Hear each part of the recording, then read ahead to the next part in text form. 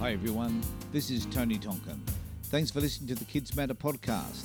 If you like these podcasts and wish to support us in the work we are doing, then I invite you to log in to patreon.com/Child Protection Party and support us for as little as $1 a month. Also, share our podcast with your friends and associates so we can reach more people and have more people connecting with us so we can improve outcomes for kids. This is a movement, and you are an important part of it.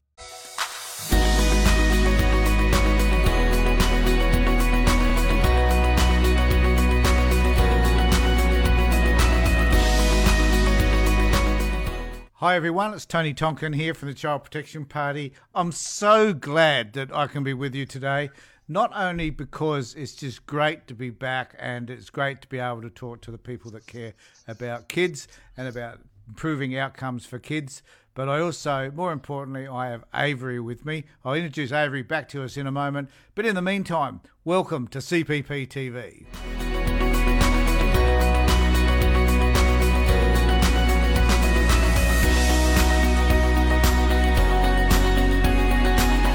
As usual, this is another brilliant production by CPP TV, which we're always trying to refine. But we have a fabulous topic to talk about today. Fabulous in that it's a meaningful subject that really needs to be talked about. I've got a little bit I'd like to say about that. But in the meantime, I'd like to welcome the none and only, the great, the fantastic Avery Hilditch to the session. Hiya, Tony. How are you? I'm good, thanks, buddy. Really good today. Good. Well, I actually have been for a while since I got back from holidays. Funnily enough, I've been kind of enjoying the opportunity to reevaluate where I'm going and what I'm doing, and it's been good. What about yourself? It's always good to do that sort of thing. I have been away for the past nearly 8 weeks due to illness. I went down with something, a chest infection. The doctor thought best make sure that it's not COVID, so I was straight down to the Lyle McEwen Hospital, was tested, got the result 2 days later saying that I'm all clear. But although I'm all clear, it was nearly 8 weeks that I was on increasing levels and increasing dosage, increasing strength of antibiotics. And I need to say, Avery, you have been missed. You know, I've missed these conversations, and I'm sure that people out there have missed them as well. Probably not me so much as you, because you're the man that holds it all together. We all accept that, but it's just the way it is. Hey, look, and I just want to say before we get into our topic today, I just want to welcome anybody who does choose to come on board to have a conversation with us, because it's important that we understand that this is about your opportunity to speak to us, our opportunity to speak to you about the things that concern us in the child protection space, and but also I just wanted to say I'm happy to see that our friends in Victoria, Avery, have had an opportunity to get outside their homes and experience what the weather in Melbourne really is like. Yeah, you mean rain? Yes. Pissing down today, I think. Yeah, Manchester of the South is Melbourne. Yeah. I think the only differences between Melbourne and Manchester back in England is the accent and the temperature. Otherwise, both great shopping centres, both great places to visit, but be prepared to get wet. It's funny. I remember. It's not funny. It's sad. I remember when Dee and I were in Liverpool last year. It was raining like cats and dogs, and it was the coldest I've ever been in my life. Absolutely freezing, bitter, terrible, but could only happen in the UK. Yeah. Sorry. I was just going to say I lived for nearly 18 months. I spent up in the Arctic, and I've been colder here in Melbourne. You know, when I've been on occasions in Melbourne than I ever was in the Arctic. Yeah, those Arctic breezes that blow up there to the. But anyway, they're kind of relatively sort of heading towards COVID free, which is something we all should be celebrating here in South Australia, because we've been that way for such a long time. We've forgotten even what COVID is, you know. I got close to finding out. Well, and we're grateful you didn't have it, Avery. Yeah, me too. We're grateful that you're still with us, man. Me too. But our thoughts go to all of those people. I mean, and my thoughts go to people in the UK and the USA who are suffering greatly, and in Europe who have got their third wave happening, and thousands and thousands of people are still dying as a result of this terrible disease. So our thoughts need to go out to them as well. Yeah, absolutely. Okay. So what we wanted to get into today is a subject which concerns Avery and I, and it concerns the CPP, and that is the issue around the lack of being able to protect children who are in care from sexual assault. And that includes grooming, so using social media to groom kids, and to protect them against other people, and in one particular case that I'm aware of, being sexually assaulted by a child that is in the care of the minister. And so the question we're asking today is, who actually cares? Why isn't it that the minister is not acting as they should around these issues? And Avery, why in the particular did they not even know that this child that was raised, the issue was raised in a committee, and in Parliament committee, and why isn't it that the minister didn't even know? So we'll talk about all of that in just a minute, but I'll start with the headline, which is this one. So it says, Child Protection Chief refuses to say who knew about sexual assault of girl in state care. So the question here is that if Kathy Taylor, who is this person on screen, did not even know, and she is responsible for the well-being of these kids, who holds her to account for not knowing about something as severe as the sexual assault of a child? Not only was it sexual assault, that the child became pregnant as a result of this assault. What is wrong with our system, Avery, whereby they don't even know, the minister didn't even know that this was happening? One thing to add to that is, not only did she become pregnant, I'm not sure, I don't recall what her age was.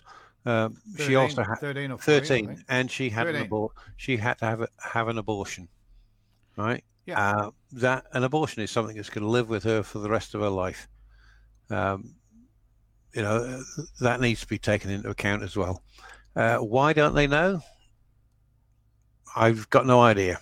Lack of transparency is one thing, and I'm pretty sure the article that you've got there mentions lack of transparency. It's a thing that we've been advocating for nearly 6 years now, and I'm pretty sure you'll have been advocating for about the lack of transparency in the what do they call it, Families Essay beforehand, and whatever facts before that. Facts before that, yeah.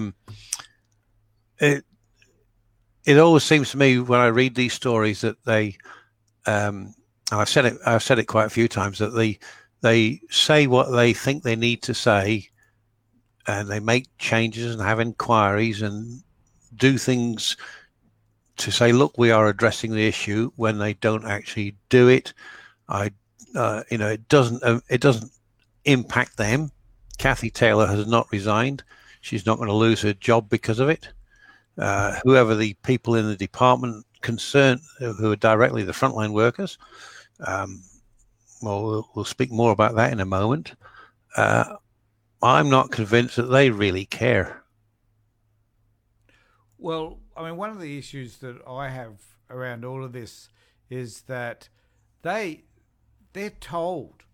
Before we get into some of these other issues around Kathy and the way we think about whether or not she should still have a job or not, is that I've got a case at the moment where a 14-year-old kid just keeps running away from care, and I spoke about this some weeks ago, but it's quite pertinent today, because What it is saying is that the department knows that these kids are running away, that they want to go, in many cases, they want to go back to their biological parents.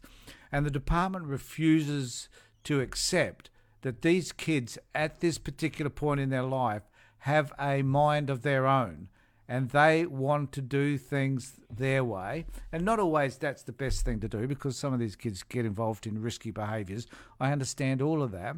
But sometimes the department needs to understand that they cannot hold on to these kids forever. At 18, they go. Yep. So and kids make that decision, Avery, at other points in their lives. They don't want, no one. They're forced to make it at 18, but prior to that, they make decisions about where they want to live. Yeah. And if they're not, and the problem is that they're not listening often to what these kids have to say. They're not hearing them say, "I'm unhappy where I am right now. I need to go back to a place where I feel a little bit more comfortable and a little bit more secure." And that you as a carer, that is the state, you're not, to me as the child, you're not doing a good job because I feel like crap. I've been moved around X number of times. I'm now living with people who don't love me, who don't care for me, who don't really want me in their lives, apart from the fact that sometimes, they think that they're doing the charitable thing by looking after a kid in care. And at the end of the day, the department does not, and I see it. So this isn't just about, reading a story in the newspaper. This is our experience of working with some of these families, is that these kids are just not heard in the story. Yeah. My brain just went, this has been happening quite a lot since I took sick. I've got to say something. It's got nothing to do with age thing, everyone. Nothing to do with age at all. The fact that I'm nearly 70 is irrelevant. To be so young. Yeah. You're the baby in this relationship here. This is true. It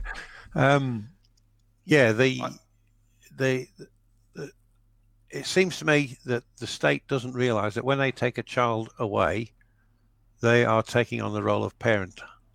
All right? It doesn't seem that they realise that that's what they're doing. But they're known as the guardian. I know. In the legislation, they become the guardian of this child. And the question to me is, what does guardian mean? Like this is Kathy Taylor's admission that she did not know about this case, and this child was basically raped, sexually assaulted, and by an adult, and she did not even know about it. Yeah. What does that tell you about? See, my guess is that someone in their department would have known. Like, who is the social worker that looks after this kid? Yeah. Why did they not know? My guess is they did. My guess also is that they didn't have the guts and courage to raise the issue with the department because they'd realised they'd stuffed up. Yeah, I go along with that. I would say that I wouldn't expect Kathy Taylor or Rachel Sanderson to know about that kid that keeps running away, right? But when a kid gets sexually assaulted and ends up pregnant and having to have an abortion, there's absolutely no excuse for that not being passed up the chain to Kathy Taylor and to the minister responsible. No excuse whatsoever for that not happening. She says, they say further in the article here, Avery, the Chief Executive of South Australia's Department of Child Protection, Kathy Taylor, told State Parliament's Budget and Finance Committee that a breakdown in reporting procedures, for God's sake, meant she and her deputy and the deputy's Executive Director of Service Delivery and Practice. This is a whole group of people you're talking about here, Ken. This is the upper echelons of the department, were not told about the case. Now, what does it say about your organisation if people are not prepared to take issues such as a child being raped while in your care up to the executive or somebody else to deal with the issue? What does that say about the relationship that you have with these social workers? Yeah. When I read that, I'm a very process-oriented person. And when I read that, my immediate thought is I'd like to see that process. Because if I had been writing it, I would have said that certain cases must be reported up the chain. So a sexual assault of a child in care, a girl in care getting pregnant, right? That sort of thing. I would have put a list of things, right? A physical assault of some sort, a sexual assault of some sort, that sort of thing. I would say that absolutely must be reported, and disciplinary action will be taken against anybody that does not report it. Yeah, and then the other thing is like the kid that runs away occasionally. Yeah, the ministry. I'm quite certain that there are those procedures. Well, we don't know. All we know is that there was a breakdown, according to Kathy Taylor. There was a breakdown in the procedure. Well, we don't know what the procedure is. The procedure could be, if something happens, let us know about it. If you know. But the issue is even if there is a procedure, simply someone did not follow it. It's like saying we have a speed limit, but if you exceed the speed limit, you're going to get fined. You're going to get in trouble if you get caught. Okay, so someone has got caught for doing something wrong.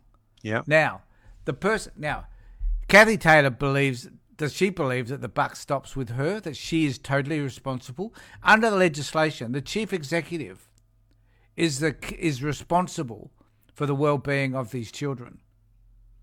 The chief executive is. Yeah. Yeah. Now, if this happened to a child in a parent's care, right, the department would be on their tail. The department would be saying, "You're a crappy parent." Yeah. And they'll be letting them know how crappy they are, making them feel like shit. So, Kathy Taylor, this is our moment. Because I want you to feel like shit. Because you failed this child. Your department busily goes out and makes everybody else feel that they're bad parents, because that's kind of like the way you generally view parents who become involved in the child protection system.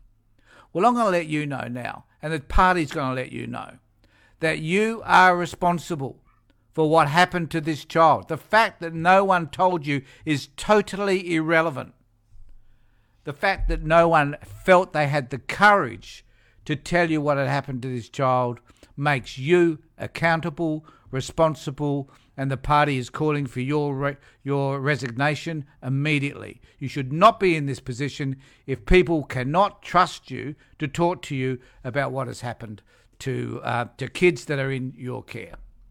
Yeah, I can't disagree with any of that. Can I make that any stronger, Avery? I didn't even swear, so I was very controlled. I was going to say the only difference in what I would have said is there would have been a few F-bombs sprinkled in there. But we can't. Yeah, we can't do that here. We know that this is a kids' program. And when we write our press release on this story, there'll be no F-bombs in there either. No, but we will be. Good point. Absolutely, there'll a press release and I don't know how many organisations I can send it to, 70, 80, 90, something like that. And we need to call for Kathy Taylor's resignation. Or because she failed, and this is the whole thing. There is another option, Tony. Yes. We call for Rachel Sanderson to sack her, because I'm resigning is one thing. You're fired. All right, goes on her record, if you know what I mean. And I just want to. We need to canvass the idea too as to how responsible Rachel Sanderson is for all of this. I'm specifying Kathy Taylor because in the legislation, as I said before, she's the one that is responsible. Yeah. Right? The minister is not responsible. She is. So let her go first. But Rachel, you need to get your act together so that these kids have got a voice. Right? Yeah. Now we know, this is one of the problems with the system, Avery, is that these children are never heard. Yeah. Right? And that the department, for whatever reason, thinks that they must hold on to these kids until they're 18. Even though the department knows that they're not doing the best job they can with these kids. And in some circumstances, even though they may not be the best, these children could be returned to their biological parents. Yeah. Right? Yeah. But they don't. Yeah. Because they have this sense of, well, I kind of see it more like ownership. So somehow it's like being in a bad relationship. It's like domestic violence, but at an organisational and systemic level. Yeah. You know. Yeah. That they want to. The kids want to leave the relationship, but are told that they can't. They kept on getting brought back home, right? And they kept on being told that every time you run away, you come back. So it's like a DV relationship where the woman, in most cases, leaves the home, and then he entices her back with something, like, I'll never do it again, whatever, you're going to be okay, I'm going to give you some gifts, whatever it might be. The department does the same thing. Well, the department does something else with kids that consistently run away. Department here, anyway, they put them in a training centre with barbed wire fences and things like that. Thanks, mate. Yep. Adelaide Training Centre used to be a detention centre. Used to be youth centre. Used to be a blinking jail for kids. Oh, it still is. Yeah, I was just going to say that. You go and have a look at it. It's still a prison. Yeah, it looks better than it used to, though. They've done it up. Good for them. Yeah, but still got barbed wire fences and gates that you've got to get a pass to get through and things like that. But how are we teaching 13 and 14-year-olds to be free thinkers and think independent? These are the ages in which kids are discovering that they can have a voice. Yeah. And they're working through shit, frankly. These are times, I can remember, my son will hate me saying this, but I can remember my youngest son throwing some tanties, at those ages. But I knew he was working through crap. He had to be let go to work it through. He turned out fabulous, thank God, a fabulous young man. But, kids have to work through this shit. It is tough for any parent. It's tough for the department. I get that. But you have to understand where these kids are at and that they need to work through some of this crap in order to come out the other side good adults. Right? Yeah. But putting restraints on kids, it's almost like, these kids have got some mental well-being issue and need to be locked up in a psychiatric institution somewhere because that's the only way that they can ever be controlled. It's straitjacketing kids. Yeah. In an environment in which they need to be allowed a sense of freedom and independence. And the department don't get it. Yeah. So I don't know if you saw a post that I put up a couple of days ago. It was about, I'm sad to say that one of my cousins is the one that put this thing up. And it shows this woman beating the snot out of this kid. Oh, I saw that, yeah. Right? And I said, this is, this was the norm in the 1950s and the 60s. Back in my day, if you didn't behave and listen, this is how you were taught. This is how you were taught respect, obedience, responsibility, politeness, humility, good manners, and honesty. Right? Mm. There is no justification for a treatment like that, for treating a kid like that, none whatsoever. I've had people have argued with me about this since I posted that one up, saying, there's lots of kids that need to have their arse tanned and things like that. I wonder how much of that attitude exists in the department. Children are property. They're not people. My child, it's my child. And I can do what I want with my child. Well, no, you can't. They are people. And they should be treated as people. And you should speak to them like they are people. How would the people that have argued with me about that particular graphic like it if I was to go along there and say, you're being very rude to me, here's a big stick and I'm going to whack your ass with it. Yeah, spot on, Avery. I think that there has been a change in values over the years around some of those parenting behaviours. But I think that the department still seems to be stuck in a conventional way, an unhelpful conventional way of working around child protection issues. Yeah, that's what I was meaning. Are they still stuck in that mindset? They're stuck. Yeah, absolutely, without a doubt, they are. Get out of it. Find some different way of working. I had a meeting the other day or last week. I think it might be, with there's a sort of a virtual conference that the Australian Association of Social Workers and a group that I belong to held, and it was about child protection. Now, what was interesting was that the values and the beliefs of the people that were on the discussion group in that meeting were fantastic. Fantastic. In fact, there's a director of one of them. I won't mention her name or the department because I don't want to embarrass her. But she's a social worker who is in charge of one of the departments, and she was fabulous. She was fabulous. And what I wonder about is, why is it not that those values that some of these social workers in these positions say that they believe in, why can't they be operationalised? Why can't we see them? And the reason for that is that they, even though I think some of them do believe some of those fabulous values that they've got, but they can't operationalise it because the rank and file don't want to do it. They find it too hard to apply some of the basic principles of the very profession that they're working in. Yeah. And I just think, Jesus Christ, there are people out there who do think and act like we do. Yeah. But getting them to get it to work is a completely different issue, it seems. I just wanted to go to, Avery, this other bit here, which I think you wanted to comment on.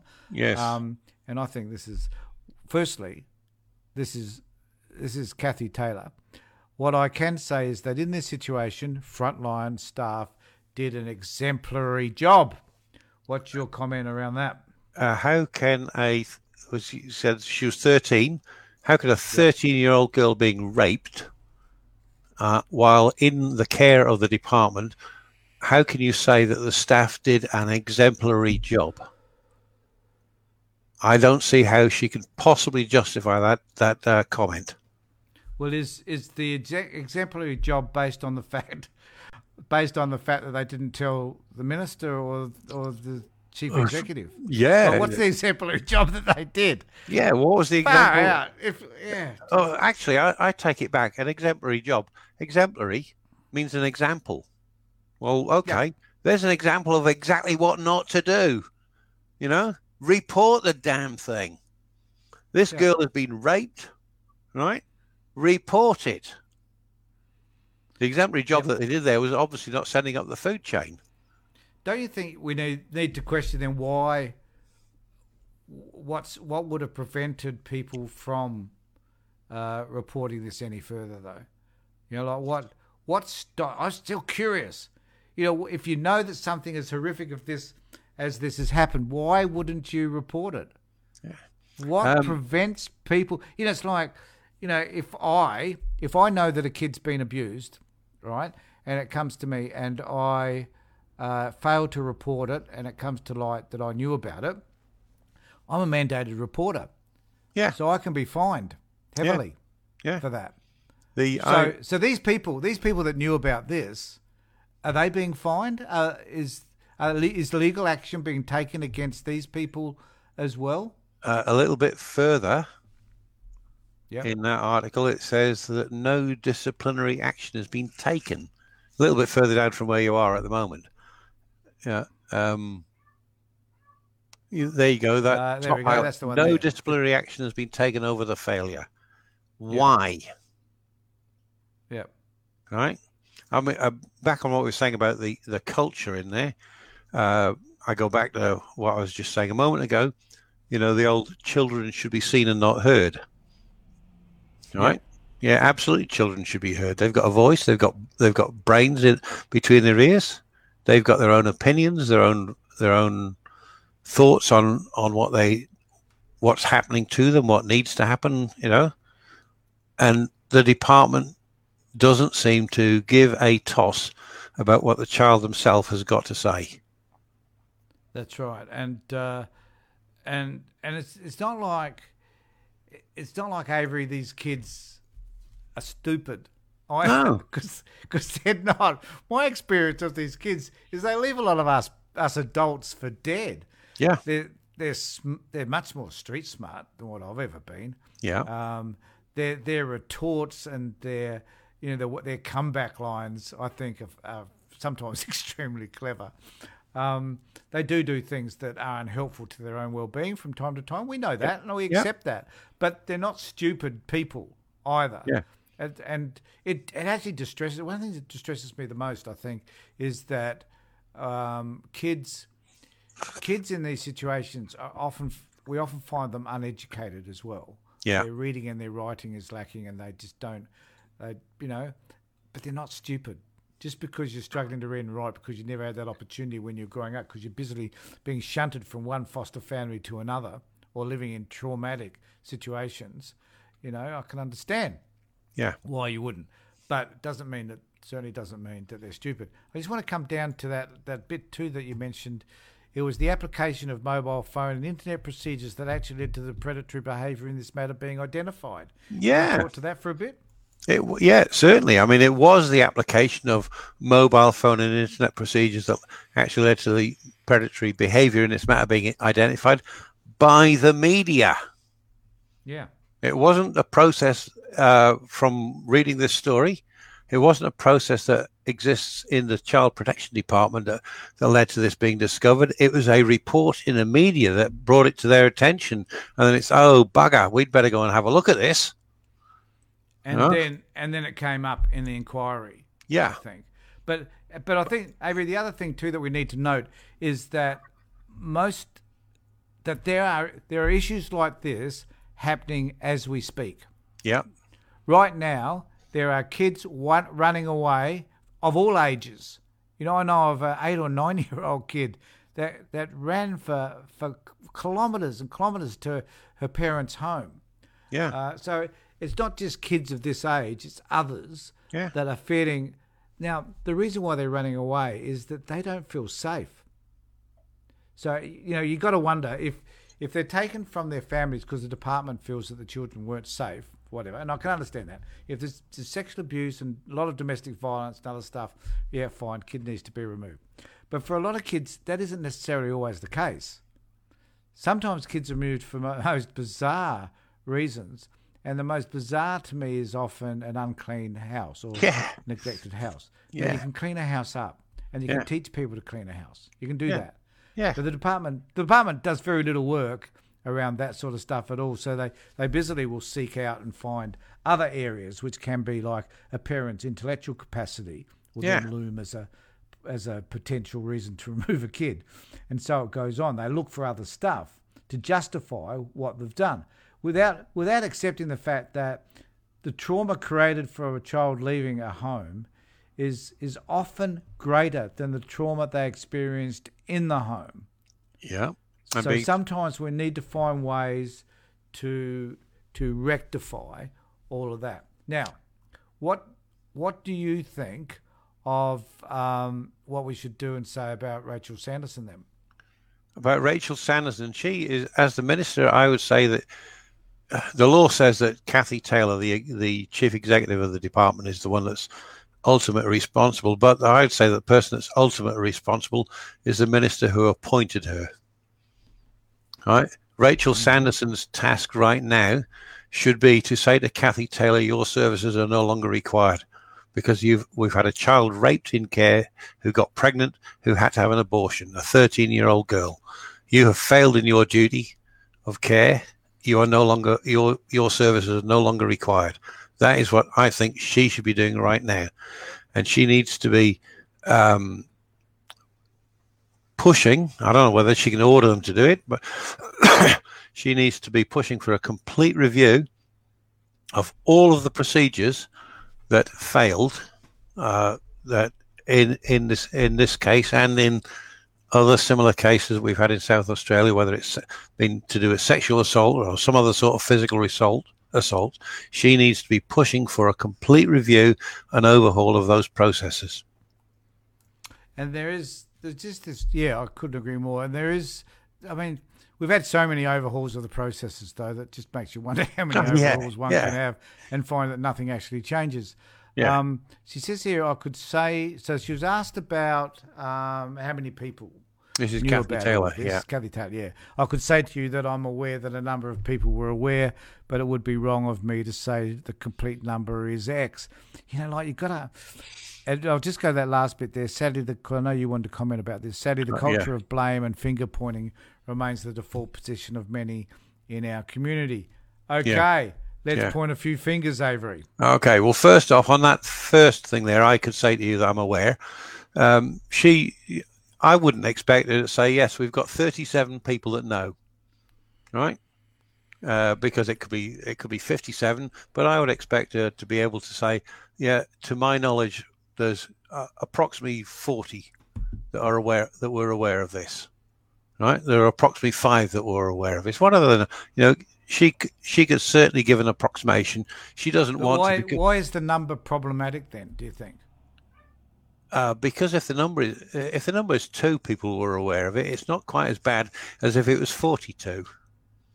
Yeah. So what do you think? I do you think it tells us about the department if it was 42? I think the number would because of that. I think that it's quite likely that the number is quite high. Yeah, because people in the food chain, and if I say there was 40 odd people that knew about this, that shows a real failure in the system. There's 2 people, right? There was the caseworker and there was that caseworker's boss. Well, it's not it doesn't sound quite as bad as all these people knew and not one of them said it. And I bet you, I could almost guarantee you that everybody within a district centre, that is an office, would know. DCP office, would know. Yeah. And how many would be in the average? How many would be in the average office? Minimum 30 people. So when I said 40, I wasn't that far out. No, not at all. Not at all. They would know. They would be talking around the coffee table and in meetings and all over the place. People would know. We're not. They treat us like idiots. Like just by saying that, making that statement, I'll bring it back up. But just by making that statement, I could say that I'm aware that a number of people were aware, but it would be wrong for me to say, well, you're just telling us. Yeah. But that number is extraordinary. Yeah. It's a big number, I can assure you. Yeah. On the other comment that was on there about the culture, sadly, the culture of blame and finger pointing remains the default position for many in our community. My heart bleeds for you, Kathy. I feel so sad and sorry for you that people are pointing fingers at your incompetence. Right? Is it any wonder that there's a culture of blame and finger pointing when things like this happen? And, I think there's a degree of irony in all of this because the department's degree of blame and finger pointing at what they identify to be bad parents is to the extreme. Yeah. So to be complaining that people are pointing a finger at you, it's a bit like you bloody well deserve it. You spend the whole culture of this organisation is to blame other people for the inadequacies of governments and societies and communities to take action that will help the most vulnerable people in our community. I've got a nuclear-powered irony meter in this house, and when I read that comment from her, it overloaded. I had a small mushroom cloud in the back of this room.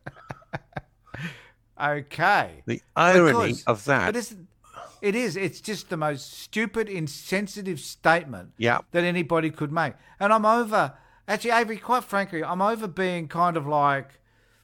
I've been conciliatory for years with the department, right? And I'm backing away from the advocacy stuff, as you now know. Yeah.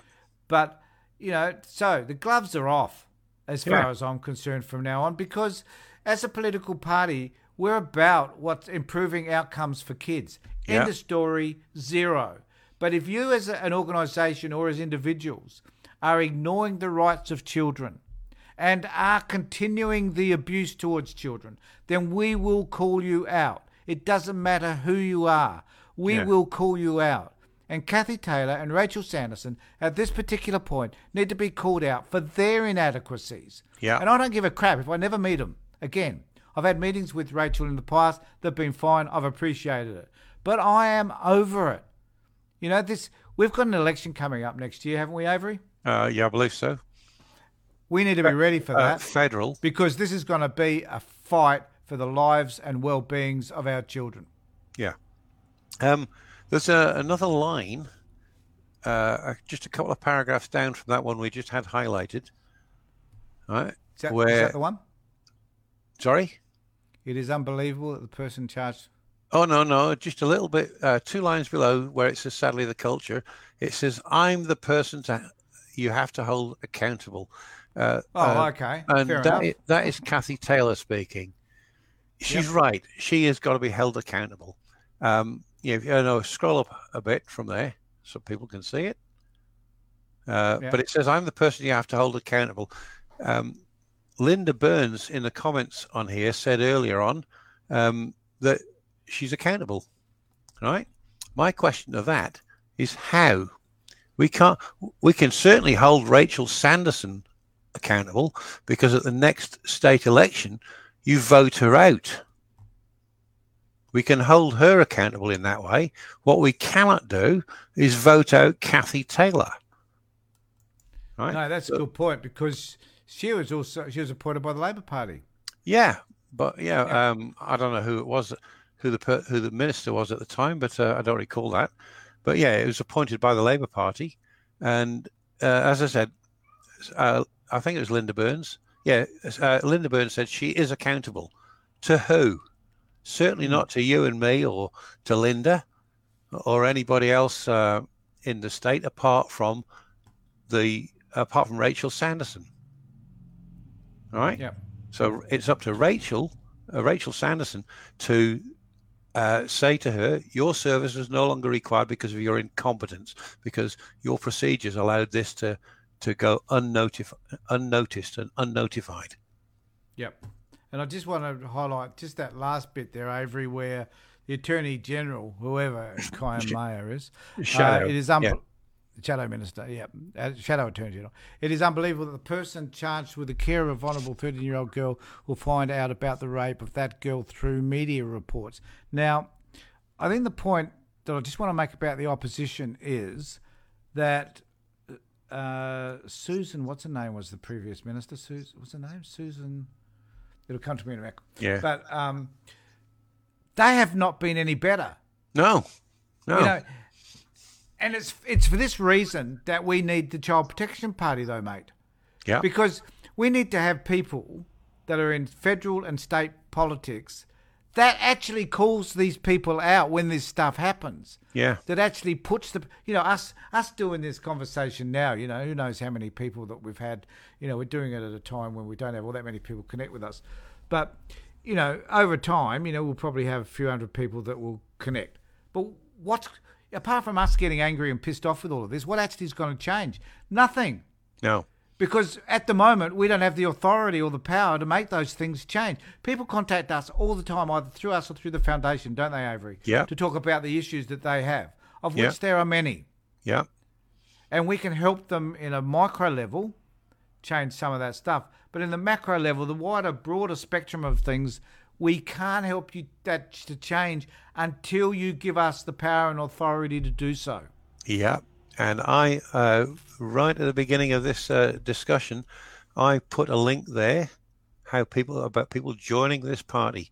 It's the only way that Rachel Sanderson, the Rachel Sandersons, the Kathy Taylors of this world will be held accountable is when we've got somebody sitting down in Parliament House calling them out. And I mean sitting as a member, which means that in the next election, we need everybody that lives in South Australia that belongs to the party voting number one for the Child Protection Party. We need a lot more people to join. We've got 7,900 people follow us on Facebook, 1,200 members. We need more. We need people to join this party because it's not just in SA it happens. It's in every other state and territory. The same sort of things happen. And Avery, we now have people overseas. We do. That are actually looking at what we're doing as a political party, and we're at the forefront politically of fighting these issues at a political level. Yeah, no one else is doing it. I've had emails from people in the United States, the UK, Germany, places like that, saying we don't have a party like yours in our country, anywhere in our country. With our newsletter, I've got a list of something like 1,500 people now that live outside of Australia that want to get our newsletter. All right, I've posted a story on the website, probably 2 months or so ago, about 3 months ago, about this guy at the University of Austin in Texas, who is saying that paedophilia should be normalized. It should be LGBTQ and add a P on the end for pedophiles. And I've never seen such a torrent of comments made on the website about any story that I've put. The last time I checked, we were around 350 or 400 comments, most of which have come from the United States, particularly in Texas, which is where the University of Austin is. Yeah, as you said, we have got a huge following overseas, more active, I'm sad to say, than we have here. Right? I've forwarded on newsletters that we've created to people in the United States and in the UK, and they've come back and it turns out they've actually read the damn thing. Where here, I don't know whether people read them or not. We get no feedback from the 1,200 or so that we send it out to. How many people? It's just another email that pops up, possibly goes straight to their junk folder. I don't know. And I guess the point is, though, that we need to. I think I say this almost every live feed, Avery, but we can't do it on our own either. No. We can drive the numbers and we can have this conversation, and hopefully, as a result of Avery saying what he just said, that people will start to become more aware of us and contribute, whether they contribute financially and donate to us, or whether they join us as a member and donate that way, or go and talk to your neighbours and your friends and other people about CPP and what it is that we're doing. Yeah, unless you do those things, nothing's going to change. We could shout as loud. Look, eventually there are going to be lots and lots of people that will watch this video, but none of the people that watch this video, there'll be lots of people from the department who will disagree with us, who will hate us for some of the things we're saying, for calling them out to account. Yep. They will hate us for it. And I wouldn't blame Kathy Taylor for hating us, because sometimes people hate you when you tell them the way it is and it's true. Yeah. So, but go for it. Yeah. But if we're gonna create a stir, let's create a big one. Let's get it happening. Because sitting back doing bugger all is not gonna cut it anymore. Yeah. On what I was just saying about members, right? About membership. How many people that are members, how many of them have got a partner who is also a member? If your partner's not a member, why not? Right? Why aren't you saying to them, look, I'm a member of the Child Protection Party, I want you to join. Right? They can, if they're a member of another party, they can still join. Right? They can't. They can still vote for us. Maybe they give us a second preference rather than the first preference, but they can still vote for us. How many of you have spoken to your brothers and sisters, your parents, your older children who are old enough to join? How many people have done that? In my family, I've got two sons, both are members, right? My wife's a member because I spoke to them and said, you got to join this, you got to do this because it's valuable. It's something that needs to be done. And every single person that is a member of the party should be talking to their family, their husband, their wife, their older children, right? They should be talking to them, their parents, whatever, brothers and sisters and nephews and nieces. Talk to them and say, join this party. You care about what's happening to the children. Join this party. Yep, spot on, mate. Now we have to rant conclude over, there, Avery, because I have to go and see a client, funny enough. Oh. I just want to reiterate what Avery's just said, that, become a part of who we are so that we can make the changes that we need to make that are going to produce better outcomes for kids. I can't explain it any more simpler than that, Avery. I got one other thing I want to add to this, and that is that in South Australia, we've got 4 or 5 of us doing all of this. Yep. We need more. We need somebody who's got the skills, who's willing to act as a treasurer for us, for example. Just volunteer a couple of hours a month to act as a treasurer. We need somebody who's got fundraising skills to join us, and just a few hours a month help us to raise funds.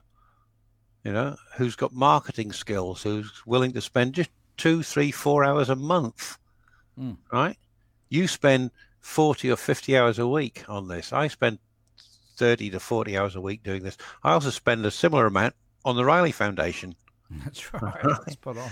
And I get paid exactly that many dollars. 0. Right? I'm not asking. I wouldn't ask anybody else there to say, I want you to volunteer 40 hours a week, but you could do 4 hours a month just to keep our accounts in order. You could do 4 hours a month coming up with ideas of how we can raise funds, or ideas how we can best promote the party.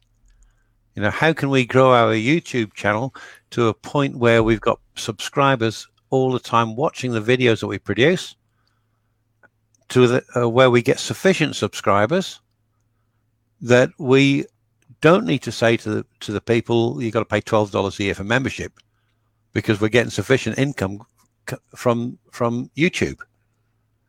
Right? We can do the same with Facebook. If I could sort that damn problem out that I've got, which I'm still waiting for them to answer, but we could do all that sort of thing. We need help from those people outside of this computer, those people out there who are members, who care about what we do.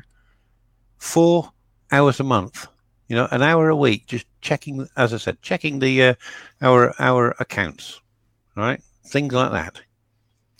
Take the load off me, take the load, release on the load from you, and it would help immensely, Yep. So if anybody out there wants to do that, 0416 113 513, my number.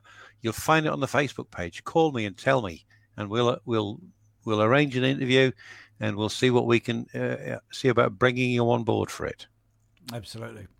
All right, Avery. Thank you very much for that. Good seeing you again, mate. It's good to see and talk to you. And we will be doing many more over the next week or so. When we've got a subject such as this, we will raise it. We'll keep it to the fore so that we don't forget that at the end of the day, it's kids that matter. Yeah. Thanks, absolutely. everybody. Thanks, Avery. Thanks. Catch you later. Bye. Bye.